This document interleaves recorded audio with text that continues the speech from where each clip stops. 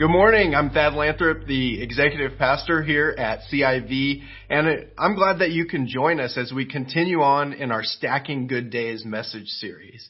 Over the next 3 weeks, we're going to be looking at 3 key areas in life and how to handle them in a way that helps us to produce good days after good days after good days. Today, we're looking at holding your tongue. Have you ever tried to literally hold your tongue?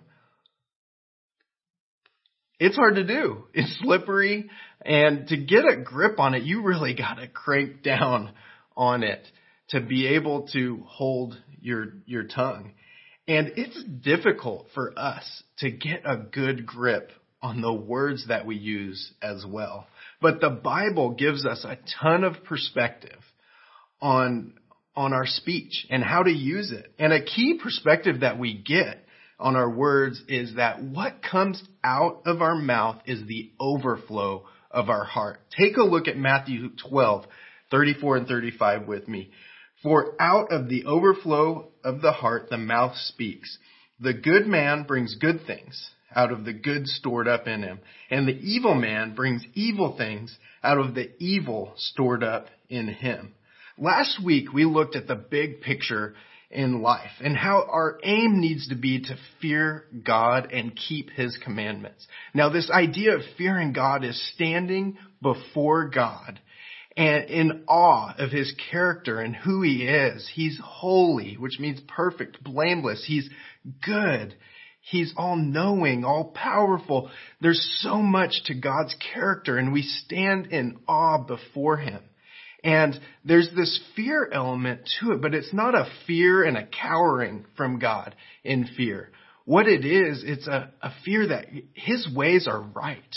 They're true. It's the right way to go. And so we have this fear of God, and we want to do life His way rather than our own way. And so that's the big picture, aim of our life. And it's as we choose to make that the aim of our life that the behavior that we choose and the words that we choose line up with that. Now, when the Bible talks about the heart, as it does in Matthew there, what it's talking about is our decision-making core. It's not just the organ that's in our body. It's talking about this decision-making core. And our heart, our decision-making core, it's filled up with all kinds of desires. Good desires, bad desires, all kinds of desires. And we filter those desires through our perspective and our values. Our perspective, that's the way we think life really works. And our values are our ranking system for things in our life. So where do we rank God and family and career? And so our values are where we put those on the scale of rankings in our heart. Words come out in an instant, but they don't come out on accident. They come out of our heart. They come out of what we truly believe about life and how it works and what we rank in our value system. And the words that we use, they have a huge impact on our life and the lives of the people around us. They can bring encouragement. My son JB is 2 years old, and he's been giving me some encouragement. I had a procedure done on my forehead. I had a bump there, and I had it removed. It turned out to not be anything, serious, but JB, every once in a while, he still does this. He gets very serious. He looks at me and he says, "Ouchie?" I say, "Yes, it's an ouchie." And then he goes, "Kisses?" And he gives me a gentle kiss on my ouchie. And that's encouraging to me. For a 2-year-old, that's really encouraging words. But words can also bring real damage to our life. Take a look at this news story from this last week. Gyms and brands are canceling partnerships with CrossFit CEO after he tweeted insensitive comments about George Floyd. CrossFit and their CEO, who I don't think is the CEO anymore, they're going to lose millions of dollars because of the words that he chose to put in a tweet. That's the type of impact that our words can have on our lives. Because words have power. Look at Proverbs 18:21. It says, the tongue has the power of life and death, and those who love it will eat its fruit. What this is saying is that our words can literally lead to life and death. You say the wrong thing to the wrong person, and it could cost you your life. But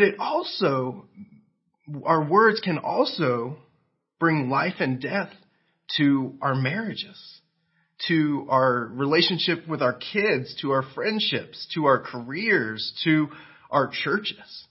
And our perspective and values on a situation, they come out in the words that we use. If we don't respect someone or we think we know better than them, it's going to come out in what we say. One of the best things that happened to me early on after my wife Gina and I had our first kid was she got sick with the cold or the flu or something. Now, it's not great that she was sick, but this really helped me because I was at home for 2 or 3 days and I had to take care of him and see what that was really like. Before she was sick, before that happened, I would come home sometimes and maybe the house was a little messy and there's dishes in the sink and I'd make little comments about it.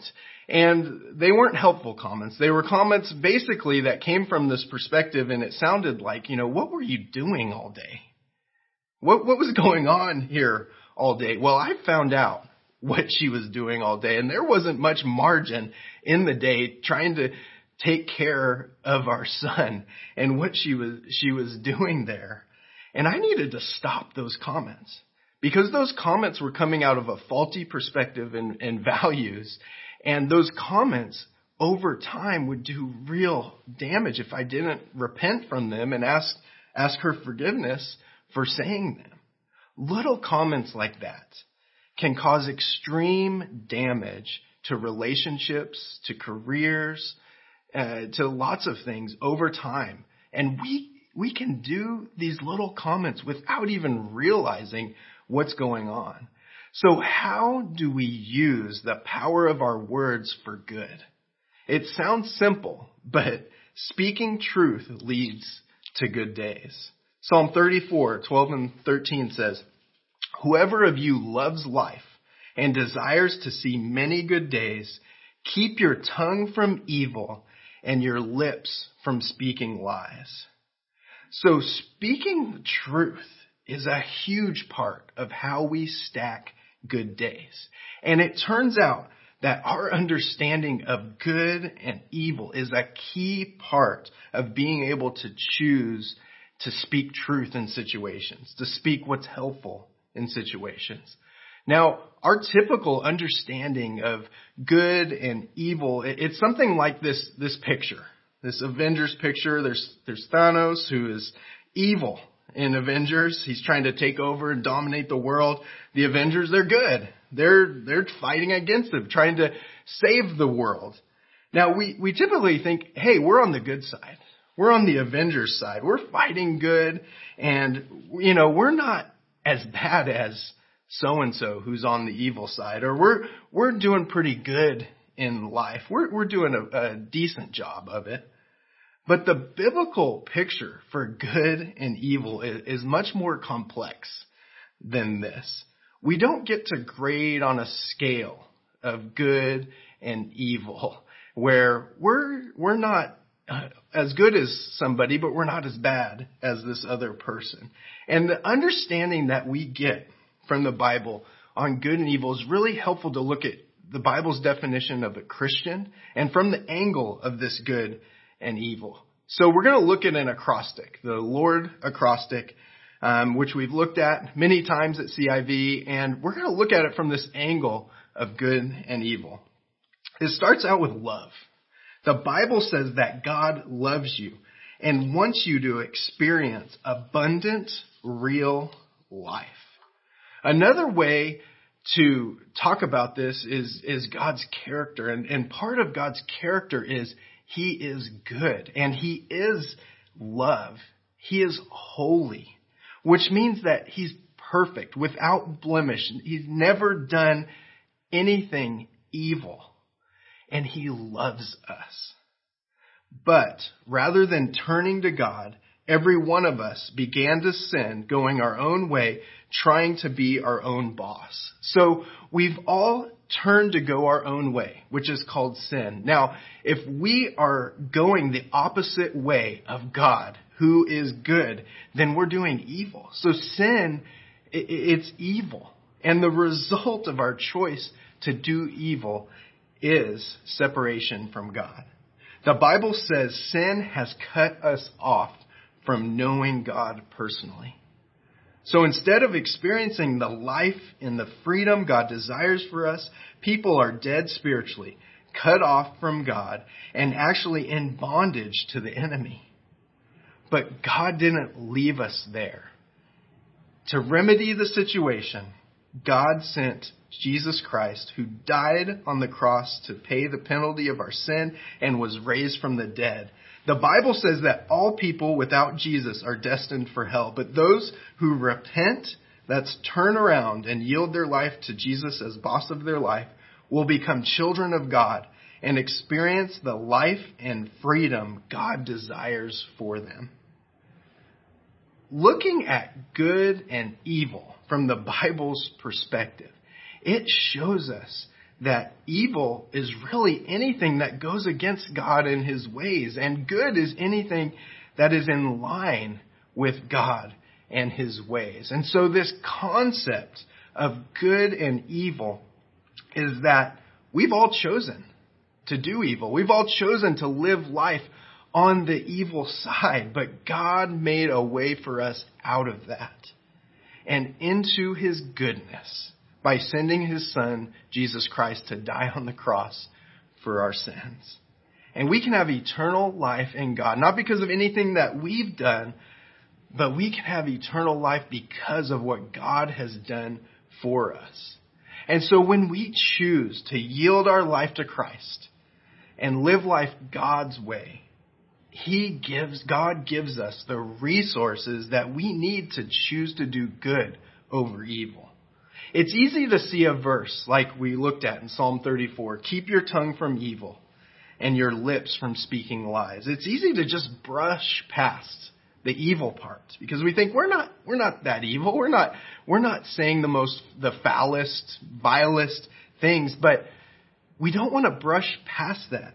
It's very important for us to look at that part of the verse to really understand what it means, because when we really understand what that means, it causes us to look specifically at our lives to see what speech patterns do we have that aren't really following God and his ways.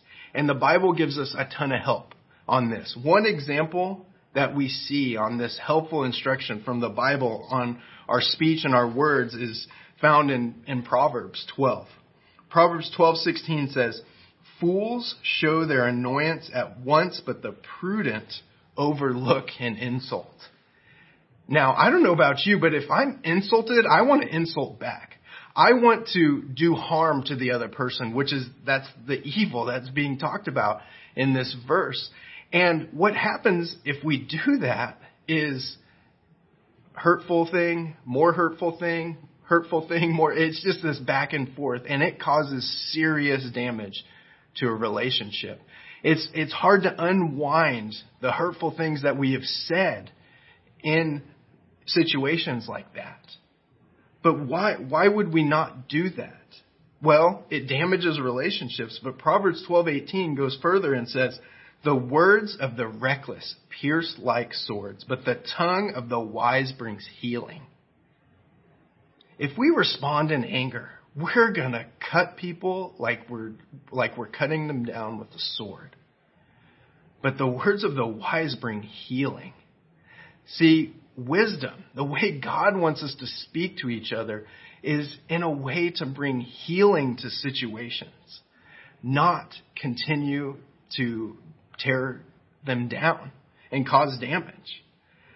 I asked Caleb Collins to share a testimony with us of what this has looked like in his life. Caleb's a member of CIV, and he has 4 kids with 1 on the way.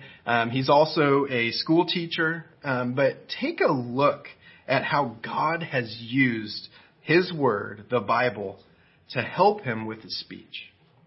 Hey guys, a time recently in my life where I've had to get better practice at holding my tongue has been at the end of the year at my job as a teacher. So as some teachers are here and might know, the end of the year can be pretty stressful. Grades are due, and you got people asking for extra credit.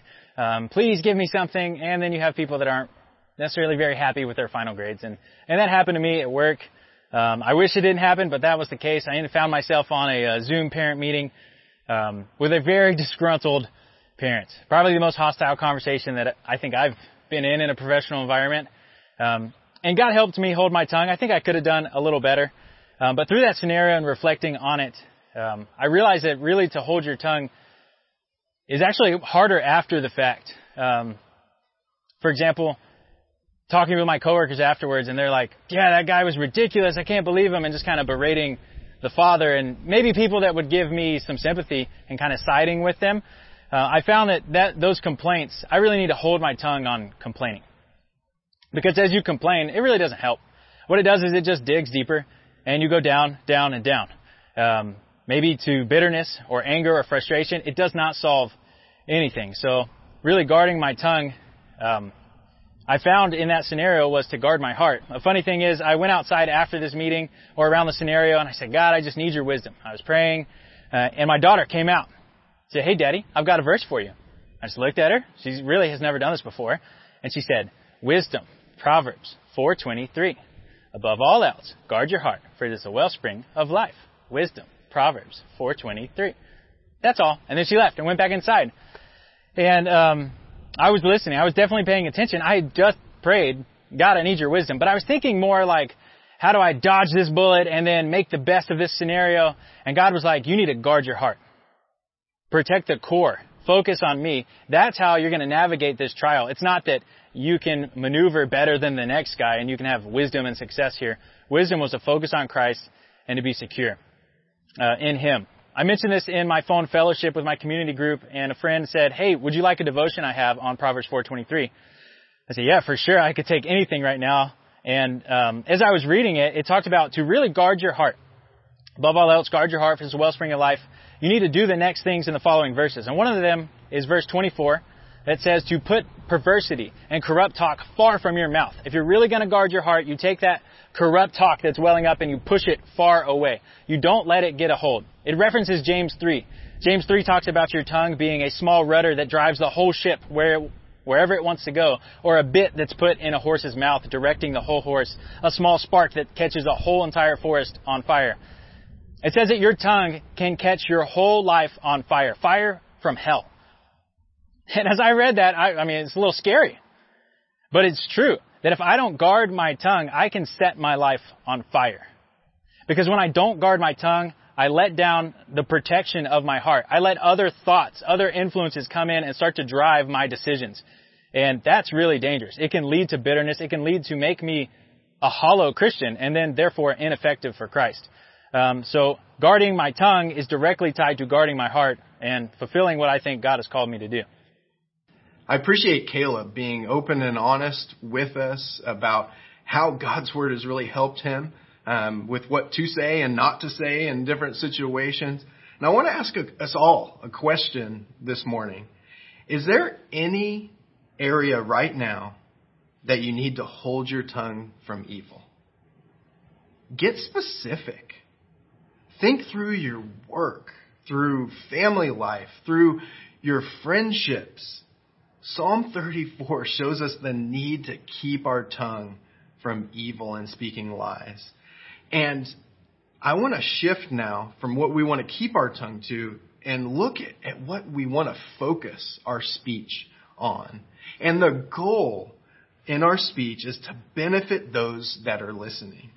Ephesians 4:29 says, do not let any unwholesome talk come out of your mouths, but only what is helpful for building others up according to their needs, that it may benefit those who listen. This verse here, it's incredibly helpful. One of my favorite verses, and is so helpful in what to say to people and situations. It was originally written in the Greek. And the word here for unwholesome is sapros, which is corrupt or rotten.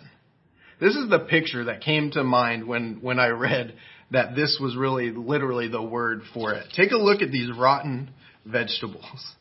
For whatever reason, rotten vegetables, they just gross me out. I don't want to touch them. If there's a rotten vegetable in my fridge, I'm getting paper towels, and I just don't want to touch it, even if it's not the rotten part of the vegetable. That's the picture here of unwholesome talk. It corrupts. It spoils relationships. And so we need to focus on building others up according to their needs, benefiting those who are listening to us. And this type of communication on a daily basis, that is the way to produce good days for ourselves and the people around us. Take a look again at this Ephesians 4:29, because there's a couple things that are assumed in this verse. It says, building others up according to their needs, that it may benefit those who listen. The things that are assumed here are, one, that we are close enough to people, we're in community with people, that we know what their needs are. And we can speak to those. The Bible talks about this type of community of God's followers, that we relate to each other in a certain way, and we look out for each other. We know each other well, and we take care of each other. And then the other thing that is assumed here is that we know truth from the Bible that will benefit those that we're talking to. It's easy to say something that somebody wants to hear, but that can actually do more damage than help them. Proverbs 26:28 talks about this. A lying tongue hates those it hurts, and a flattering mouth works ruin. That's not what Ephesians 4:29 is talking about here. It's not talking about flattering people. It's talking about saying things that are going to benefit those that you're talking to, that are going to build them up according to their needs and what's going on in their life. We stack good days as we make the aim for our life to fear God and keep His commandments. And we stack good days as we make the aim for our speech to keep our tongue from evil and speaking lies, while we are trying to build each other up according to their needs and benefit those that are listening to us. God's word is real. And if we apply it to our life, and the words that we choose to say or not say, then we can use the power of our words to bring life into our situations, whatever they are, and not tear them down. I want to encourage you to take a next step this morning in response to the message. First next step that you might want to take is to make Jesus the Lord of your life. The power to stack good days comes from a personal relationship with Christ. Please let us know on the connection card if you've decided to follow Christ today. And then another next step that you might want to take in response to the message is read Proverbs and write down every verse that you find about speech. Proverbs is a book of 31 chapters, and read through it. And each verse that you see that talks about the tongue or lips or the mouth or speech in some way, write it down. And what will happen is you'll start to develop a list of words that you should say and words that you shouldn't say. And that will make such a difference in your life. Develop that list. Develop the right vocabulary that's going to bring life to those around you and to yourself. Would you pray with me? God, we thank you so much for your help and your guidance on our words, the words that we should use.